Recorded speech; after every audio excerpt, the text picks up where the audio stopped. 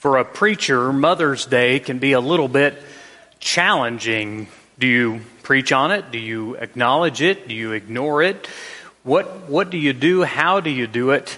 Because a preacher, and certainly I am very aware this morning, even in this very audience as I look around, that for some, Mother's Day is a hard day. If you've been unable to have children, Mother's Day is kind of salt in the wound. If you have an estranged relationship with your mother, Mother's Day is hard. If you have lost your mother in the past year, it's certainly hard. So we acknowledge all of those things and understand that, yes, there are some for which this day is challenging. And at the same time, we want to by the same token, acknowledge the importance and the value and the gift that mothers are in our lives. We wouldn't be here if not for our mothers. Of course, Dad had a part in that too, we understand. But moms have been with us since the very beginning. Since you started, the only other one there was God knitting you together. But it was in your mother's womb where He did that work. She has provided more for your existence of life on earth than you'll ever fully understand. You don't even know all of the misery you put your mother through. And that was just in the first 9 months. You kicked her in the back and you jumped on her bladder and you made her body go through all sorts of changes. She went through that process and delivered you through that painful process, sometimes injuring herself. She did all that and would do it all over again for you. So mothers are a blessing. Even after you're born, she made sure that the basic needs of your life were met. From food, clothing, shelter, warmth, and of course, a mother's love. Mothers give us lots of things throughout our lives, and to have a day where we honor them seems appropriate. Of course, Mother's Day is not a religious holiday. There's really not a lot in the Bible said about mothers specifically. Mother's Day is actually a secular holiday. But the Scripture does say to give honor to whom honor is due, and I think it's certainly a good thing to honor moms for all they do and for all they've given to us. One of the things that they give us, of course, is wisdom. I have a preacher friend of mine who asked for some sermon help with today, and he asked this question. Give me some of your favorite one-liner wisdom that your mother gave to you. Some of these were very interesting. I would share. Someone said, when you point a finger, you always have 3 pointing back at you. It's an important thing for a preacher to remember. Someone said, we used to joke about my mom getting old, and she'd reply, the older you get, the better you get, except for bananas. Someone's mother said, nothing good happens after midnight. Someone else's mother said, you run with the dogs, you're going to get fleas. Someone else's mother said, what goes around comes around. You reap what you sow. What you plant is what you will grow. Someone else's mother said, you play stupid games, you get stupid prizes. Another mother said, remember who you are and whose you are. Another mother said, I think every mother has said this at some point, oh, you'll have kids one day. What's the second part of that blessing? And they'll be just like you. Someone else's mother said, happiness and joy are not the same thing. Happiness is an emotion and joy is found in Jesus. Someone else's mother said, love is a choice, not a feeling. Someone else's mother said, don't try to carry a lazy man's load. Someone else's mother said, you have 2 ears and 1 mouth. Listen more than you talk. And someone else's mother said, Your mouth is writing checks your rear end can't cash.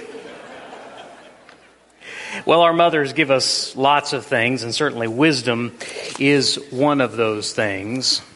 But you need to know that your mother has thought about you from the very beginning. Your mother has thought of you and prayed for you and worried over you, whether you are 1 or 91. If your mother is alive, then you are on her heart every day. Fewer things are stronger than a mother's love. Mothers love their family and their children deeply and often sacrificially, giving of themselves. And this God-given maternal instinct is natural. It's just wired in there, and it's undeniably strong. And when you understand the maternal instinct, that love that will cause a mother to give and give and give for her children and even her children's children, then the 3 Bible stories we're going to look at this morning seem rather curious. But I hope that you'll join me there. We're going to look at 3 stories from the Bible this morning, accounts of mothers who did some unusual things. The first is found in Exodus chapter 2. Exodus chapter 2.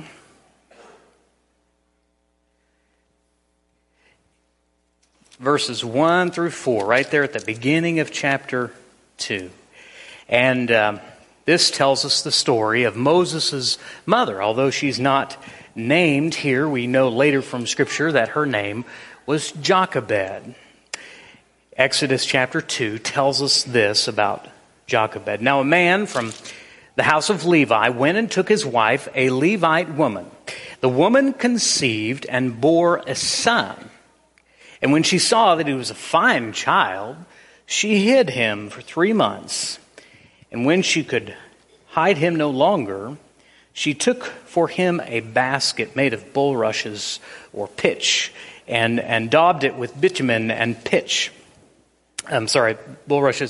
Papyrus. She put the child in it and placed it among the reeds by the riverbank. And his sister stood at a distance to know what would be done to him.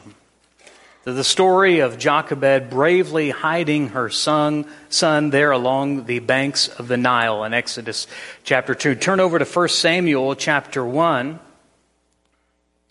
Another strange story about a mother who made an unusual offering.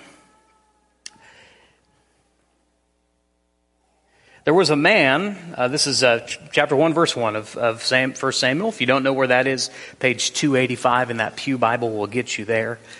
1 Samuel chapter 1, verse 1. There was a certain man of Ramathazophim of the hill country of Ephraim, whose name was Elkanah, the son of Jeroham, son of Elihu, son of Tohu, son of Zuph, an Ephrathite. He had 2 wives. One was Hannah, and the other was Peninnah. Peninnah had children, but Hannah had no children. Now this man used to go up year by year from his city to worship and to sacrifice to the Lord of hosts at Shiloh, where the 2 sons of Eli, Hophni and Phinehas, were priests of the Lord. One day when Elkanah sacrificed, he would give portions to Peninnah his wife and to all her sons and daughters, but to Hannah he gave a double portion, because he loved her, though the Lord had closed her womb. And her rival used to provoke her grievously to irritate her because the Lord had closed her womb. And so it went year by year. As often as she went up to the house of the Lord, she used to provoke her. And therefore Hannah wept and would not eat. And Elkanah, her husband, said to her, Hannah, why do you weep? Why do you not eat? Why is your heart sad? Am I not more to you than 10 sons? Elkanah, the pure example of male sensitivity. After they had eaten and drunk in Shiloh, Hannah rose, and now Eli the priest was sitting on the seat beside the door of the temple of the Lord. She was deeply distressed and prayed to the Lord and wept bitterly. And she vowed a vow and said, O Lord of hosts, if you will indeed look on the affliction of your servant and remember me and not forget your servant, but will give to your servant a son, and I will give him to the Lord all the days of his life, and no razor shall touch his head. And as she continued praying before the Lord, Eli observed her mouth. Hannah was speaking in her heart, only her lips moved, her voice was not heard. And Eli, the epitome of a sensitive male preacher, took her to be a drunken woman. And Eli said to her, "How long will you go on being drunk? Put your wine away from you." But Hannah answered, No, my Lord. I am a woman troubled in spirit. I have neither drunk wine nor strong drink, but I have been pouring out my soul before the Lord. Do not regard your servant as a worthless woman, for all along I have been speaking out of my great anxiety and vexation. And Eli answered, Go in peace. The God of Israel grant your petition that you have made to him. And she said, Let your servant find favor in your eyes. And the woman went away her way and ate, and her face was no longer sad. They rose early in the morning, and they worshipped before the Lord. And then they went back to their house at Ramah. And Elkanah knew Hannah, his wife, and the Lord remembered her. And in due time, Hannah conceived and bore a son. And she called his name Samuel. And for she said, I have asked for him from the Lord. Now, as we go forward in the story, verse 21, the man Elkanah and all his house went up to offer to the Lord to the yearly sacrifice to pay his vow. But Hannah did not go up, for she said to her husband, as soon as the child is weaned. Now, I think about all this time she has waited and waited and waited. Here she has her baby boy for which she has prayed. She says, I will bring him so that he may appear in the presence of the Lord and dwell there forever. And Elkanah, her husband, who I'm sure had many more questions than answers, said to her, Do what seems best to you. Wait only until you have weaned him, and may the Lord establish his word. So she remained and nursed her son until she weaned him. And when she had weaned him, she took him up with her, along with a 3-year-old bull, an ephah of flour, a skin of wine. She brought him to the house of the Lord at Shiloh. And the child was young. Some commentators say perhaps the bull was older than the child.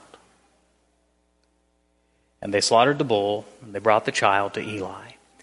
And she said, O my Lord, as you live, I am the woman who was standing in your presence, praying to the Lord. For this child I prayed, and the Lord has granted me my petition that I made to him. Therefore I have lent him to the Lord. As long as he lives, he is lent to the Lord, and he worshiped the Lord there.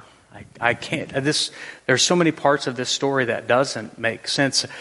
Jochebed, that's one thing. I mean, remember your firstborn child when you had them? You remember how many times you made people sanitize their hands before holding your child? You remember how you sanitized all the bottles multiple times? And Jochebed takes this 3-month-old and puts him in a basket in the Nile River and watch him float away. And Hannah's had no children and has been weeping and frustrated and anxious and nervous. And finally, God grants her requests, and she's pledged her only son to him. And she follows through. She has her only son.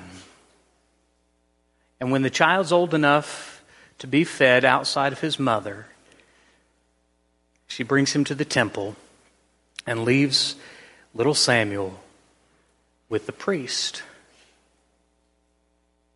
Don't any of you be getting any ideas, okay?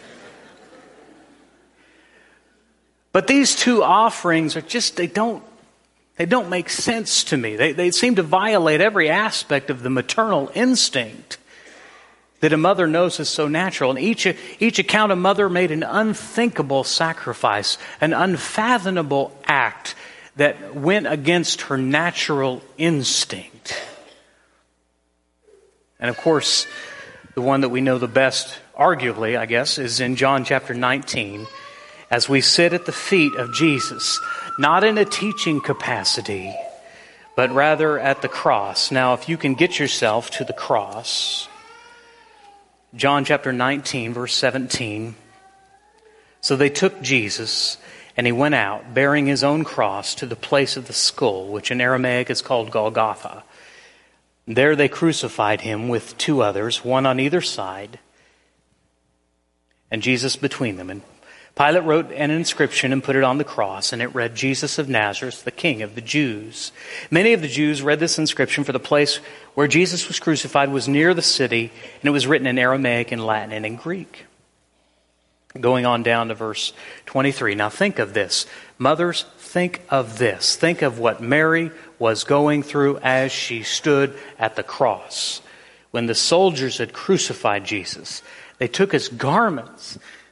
They took one of the few pieces of property her son had on earth and divided them into 4 parts, one for each soldier and also his tunic.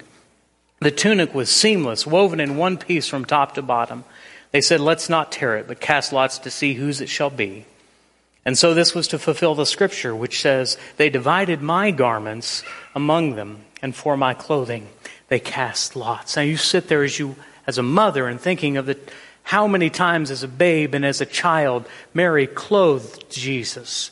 And now she's watching this scene as soldiers gamble for his last pieces of clothing as a 33-year-old man. The soldiers did these things, but standing by the cross of Jesus were his mother's sister, Mary, the wife of Clopas, Mary Magdalene. And when Jesus saw his mother, the disciple whom he loved, standing nearby, he said to his mother, "Woman, behold your son." And then to a disciple, "Behold your mother." And from that hour, the disciple, this would be John, took her to his own home. This is why we believe that Joseph had died by this point. Under Jewish law, Mary would have been destitute. She had no one to help him, no one to provide. That fell to the oldest son. The oldest son was on the cross. Jesus, with his last few remaining breaths, appoints John to be Mary's adopted son, to take on the responsibility of the eldest, to take care of Mary. Can you even imagine what it was like for Mary on that day? Each of these women did something that was unimaginable. And after reading those 3 accounts, I just have one simple question, and it's, how could a mother do that? You know, sometimes we think of that question in a negative way. You hear terrible stories of a mother abusing her own child or taking the life of her own child. And you just think, how could a mother do that? That's not the way I'm asking the question. I think about the courage and the faith that it took of these 3 women to do what they did, to understand in context the answer to the question, how could a mother do that, is very simply this: her faith in God was steadfast. Her faith in God believed that God had a bigger purpose and a bigger plan, and that God would take care of all of the things concerning her child. That God would take care of that. All 3 offerings were rooted in the mother's deep and abiding faith in God.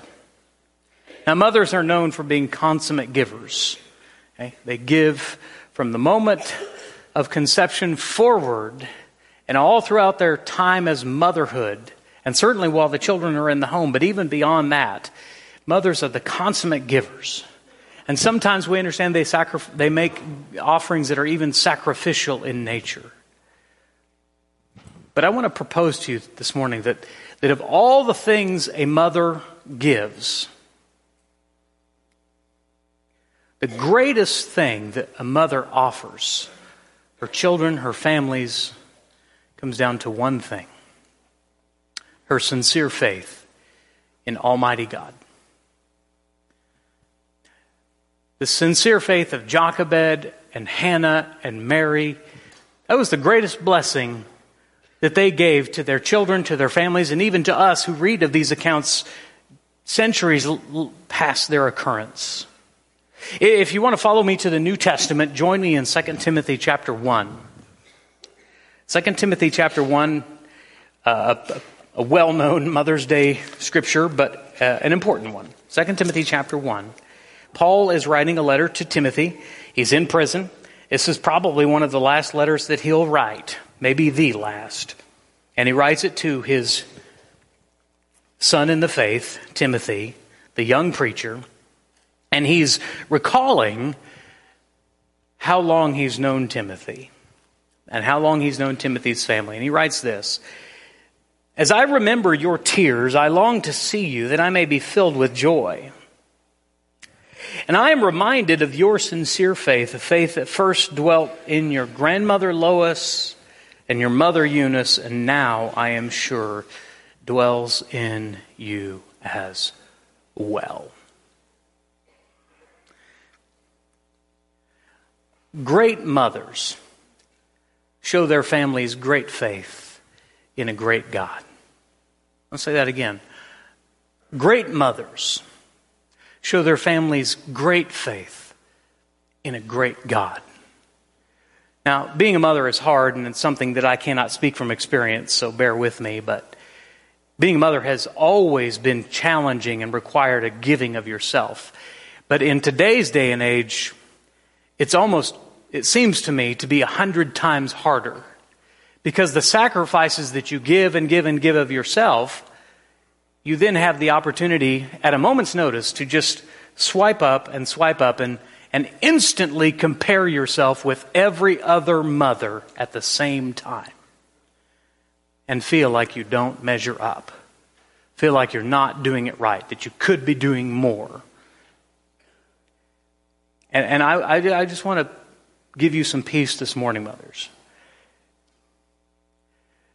If you do nothing more than pointing your children and your families to Jesus Christ, you have done everything in the world to bless them.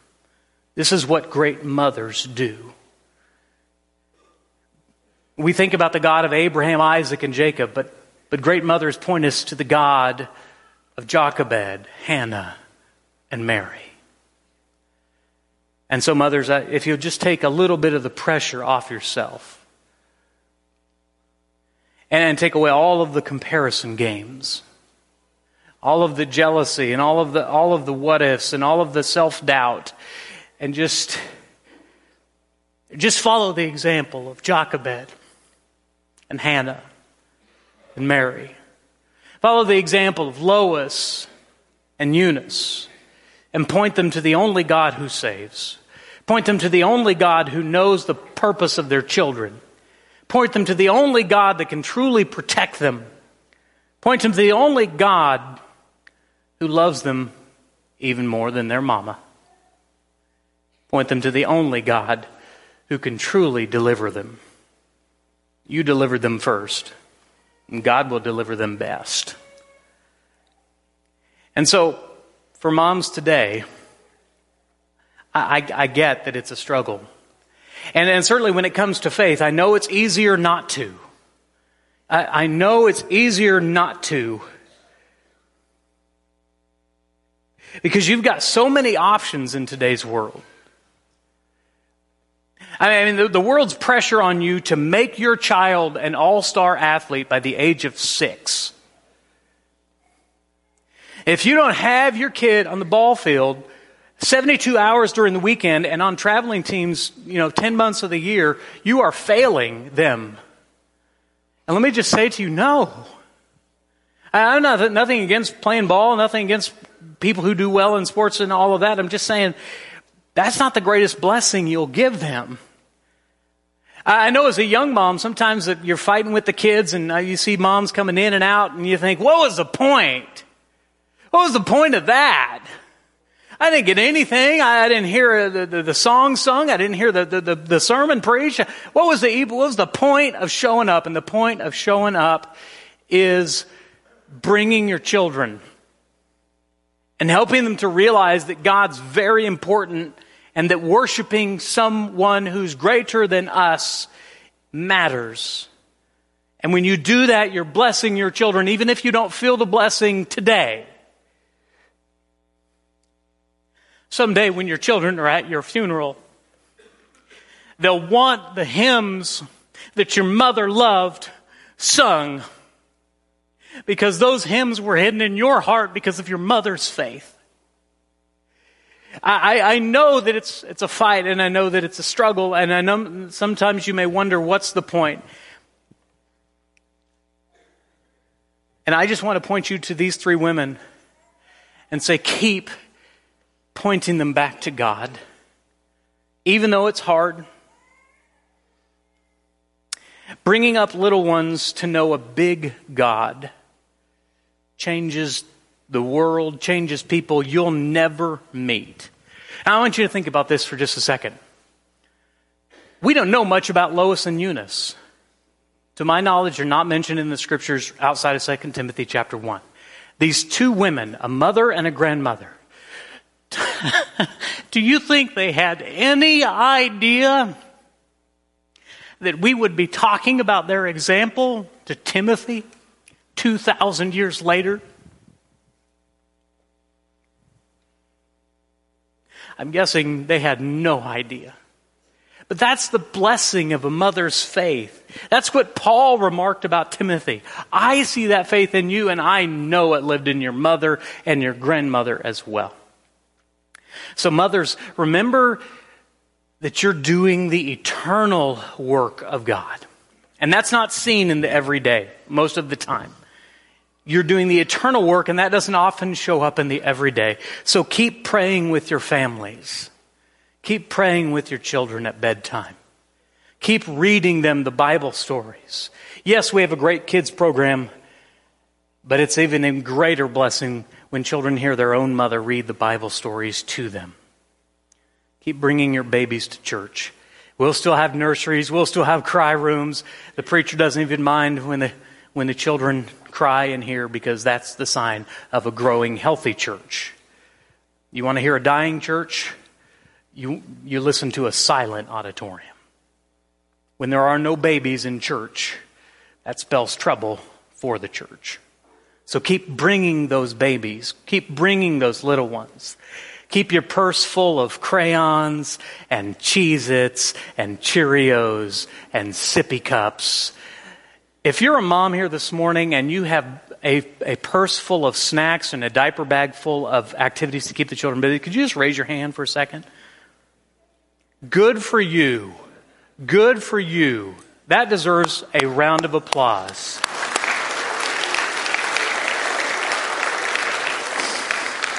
Because you don't see it, but you're doing the eternal work of God. And I know it doesn't seem like it, but keep bringing your children to church. Keep bringing your children to Bible class, as Anita will want me to say. Keep bringing them, because it matters, because they learn the stories. And as a kid who didn't grow up hearing the facts, hearing the stories, hearing about God, I need to tell you that really matters. Keep pointing them to God. Keep showing them to Him. Keep teaching them to trust in the Lord. That's the eternal work of God. Okay, that's the practical part of it.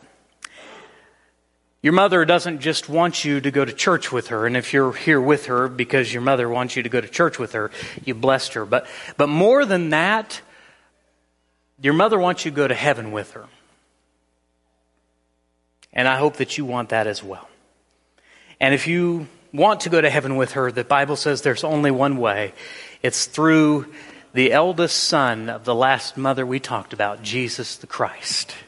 He's not just the eldest son of Mary, He's the Son of God. And He died for you. And He said, if you want to follow me, just believe and trust in me and be baptized. And if you're ready to make that decision this morning, we'd be honored to help you make that decision, to help you go to heaven. If you have that need or any other need, here's how you respond. Just go to the back. Our shepherds will be there, and they can help you in whatever way, and they will help you. Whatever we can do, if you have a spiritual need, won't you come as together we stand and sing.